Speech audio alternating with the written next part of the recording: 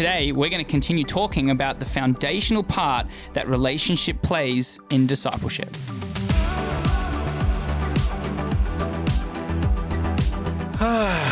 You're with the Keeping It Simple podcast, where the rubber meets the road concerning the one thing Jesus told us to do. That's right. And today... sorry. Did you love my intro or what? I was so thrown. I was still coming to terms with it. It's just absolutely throwing me.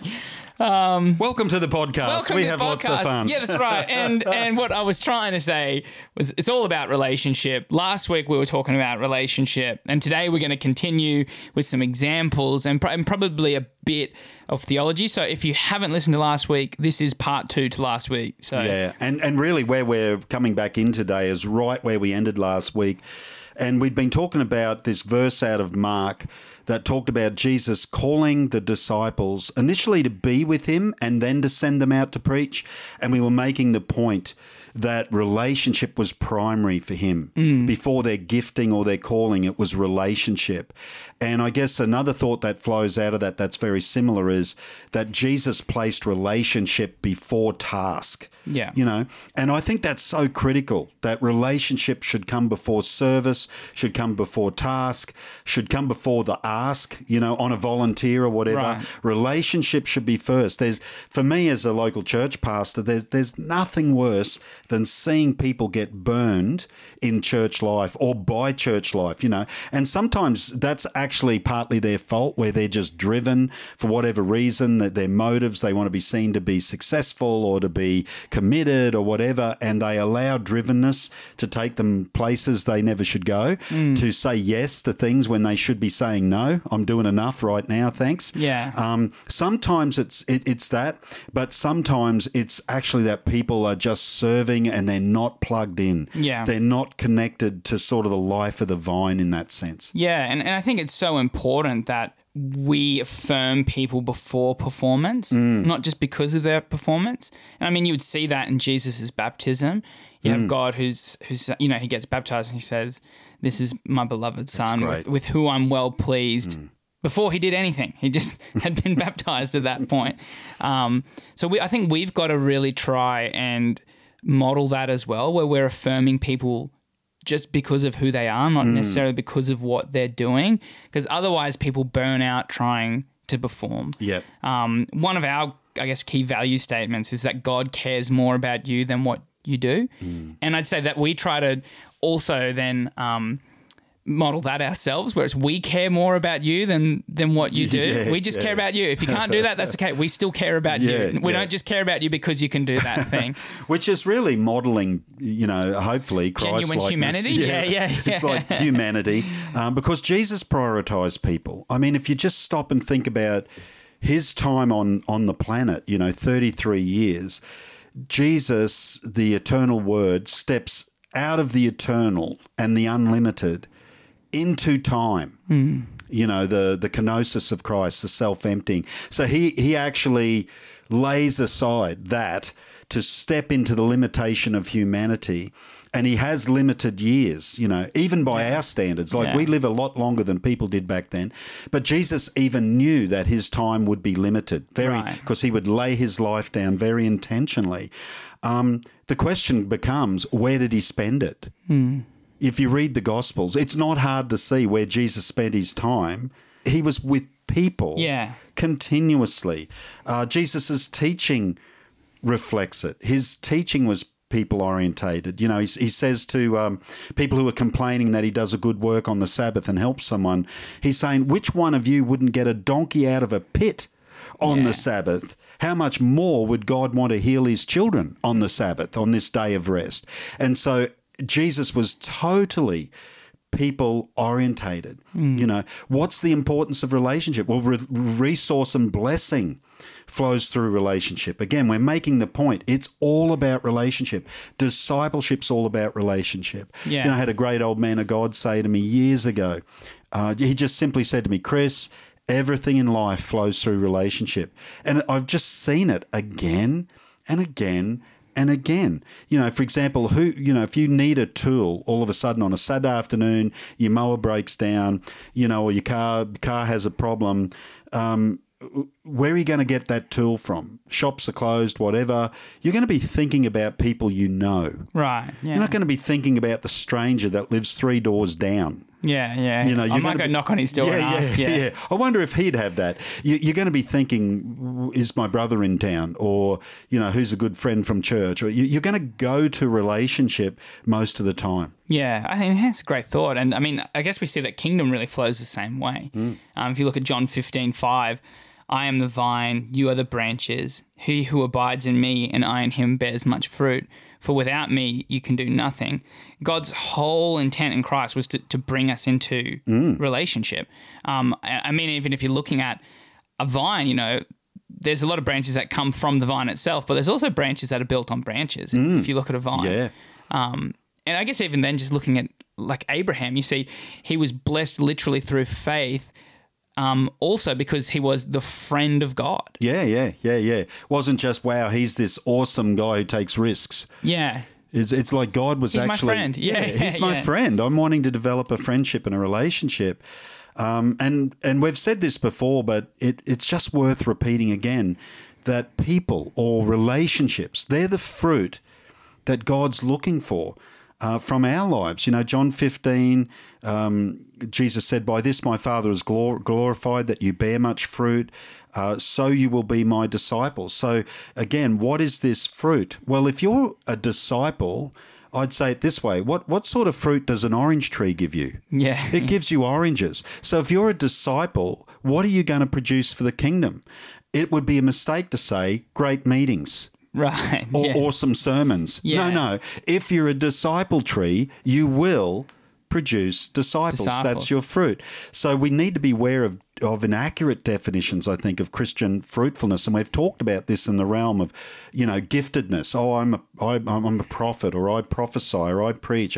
That's not a gift given. That's a gift given. That's not a fruit that you produce. Right. You know, the vineyard owner coming to visit and you showing him the tractor and the shovel. Right. Here's my fruit. And he's like, no, that's a tool. No, Bullfed, that's the tool, you know. Yeah. Where's the fruit, you know. And people will sometimes even say, I'm a very loving person, you know. I produce love, joy, and peace. And that's beautiful. Produce the fruits of the Spirit, yeah. Beautiful fruit, but that's not your fruit. Right. That's the fruit of the Spirit at work in you. Right, you know? And we can say, good on you for yielding to the Spirit, but that's still not the fruit that you produce for God as far as your ministry and your service to Him.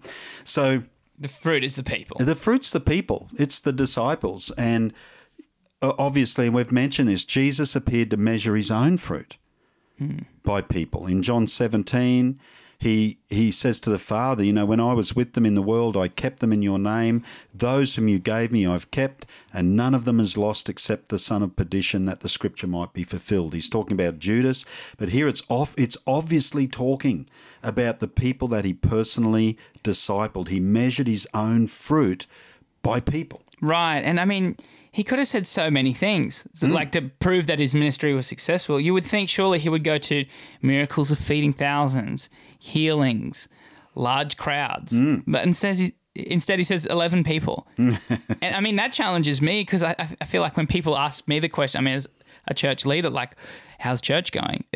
Your mind instantly goes to the big things. It goes to, we had this community outreach that brought this many people in, which are all good things. We had this service, and we had more people than we'd ever had, and which is, again, it's great. But really, the fruit is, there's these 3 or 4 guys that I'm working with, and God's really doing something, and they're working in someone else's life, and they're reaching their friends, and they're sharing with their coworker the other day. It's like that's the real fruit. Exactly. And I guess, you know, John 13:35, where it says, by this all will know that you are my disciples, if you have love for one another. It's like that's how, I guess, what a disciple looks like. And it's hard to love in a specific sense from a distance, right? Yeah.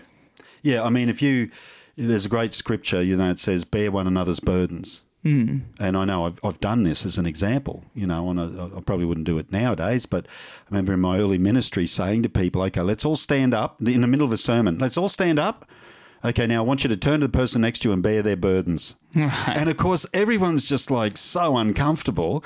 And I think a few larrikins might have jumped into each other's arms. But other than that, it's like, how can you fulfill scripture sitting in a church service? Right. Yeah. You true. actually can't. But journeying someone outside of quote unquote church official hours, dropping a meal off when you know someone's sick, or visiting someone in another state when you're on holidays, but you know that they've just got out of hospital, like that kind of stuff. That's actually really fulfilling scripture. That's discipleship. Yeah. And that's discipleship. And it's all born out of relationship. Yeah, which I guess is possible in a classroom in that sense, but maybe a little cramped. A little bit cramped, a little bit awkward. Yeah. And I guess in all of this, hey, a key is to remember that the joy is really in the basics. Yeah.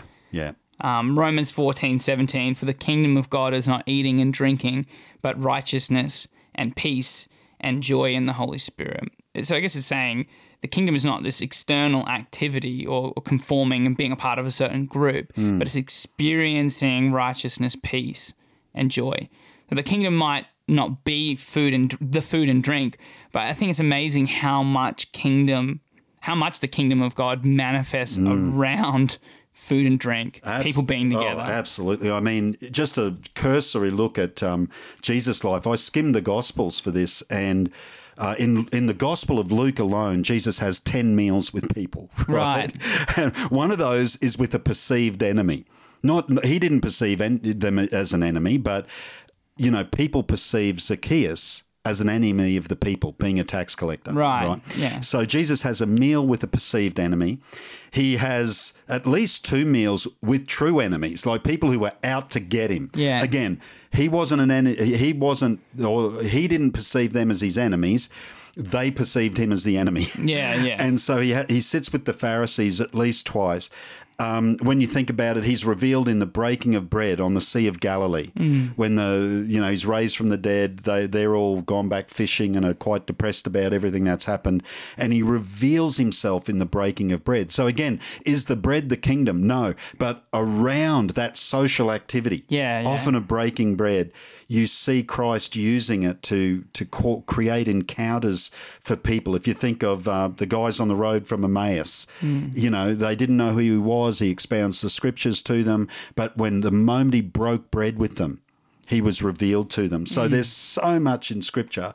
And when we're talking about this, that's the joy is in the basics. Right. Having meals with people, hanging out with people, having coffee with someone if you're able to do that. All of those things, that's where relational, intentional discipleship probably works best as we do life together. Yeah. It's not a program. It's not a model. It's more organic than that. But sometimes we have to use a model it's almost like the trellis that the vine grows on. Right. Yeah, we have to put a stake in the ground, or we have to put a trellis in the ground, this framework that supports the growth of the plant. Yeah. But we should never confuse the trellis from the vine. Yeah. What's really, really important. I almost even wonder if relationships almost like that fertile soil, and it's going to take intentionality. Like, you're going to have to be intentional, or it's just going to be fertile soil. But if you've got great relationship with someone, if you build a great relationship, you've got a really fertile place to start growing something and to start intentionally discipling someone. Yeah, for sure.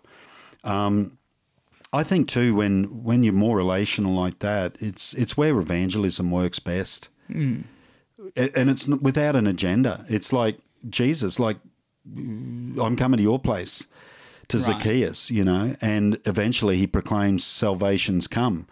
That could have gone another way. I'm sure there were other stories that didn't end that way, but Jesus was there for dinner anyway. Yeah. You know what I mean? They're not necessarily recorded. So I guess in all of this, we're talking about the one thing Jesus told us to do. It's discipleship. And it's not a program. It can happen within a program, yes, but it's not that. The program is the trellis. Yeah. It's the supporting stake in the ground. Yeah. It's not necessarily services or good materials. All of that stuff is good. We're not dishing it. We're just saying if you can't bring it back to the core of discipleship is actually us being in relationship with other people and all kinds of people, not just people within the church. Discipleship, again, is not about making, other church people our kind of church people. Yeah. This is about us living our lives in the world in such a way, shining our light into dark places, living our lives in such a way that we take people on the journey with us. And it's intentional and it's relational. And next week, we're going to drill down into what some key relationships are and what they can look like. And we're going to be talking over the next few weeks about how we can actually create the kind of environment that makes discipleship simple to understand and easy to accomplish in a sense and desirable to actually do. Right. And hey, remember, in all of that, being a disciple is not about being perfect or a super Christian. It's about remaining teachable. Thanks for being with us today. If you've made it this far, then we hope that means this episode was valuable to you. We'd love this resource to reach anyone who needs it, so please consider giving this podcast a rating or sharing this episode with someone you know. If you'd like to get in touch with us, you can email keepingitsimple@newhope.org.au. Thanks again for listening, and we'll catch you in the next episode.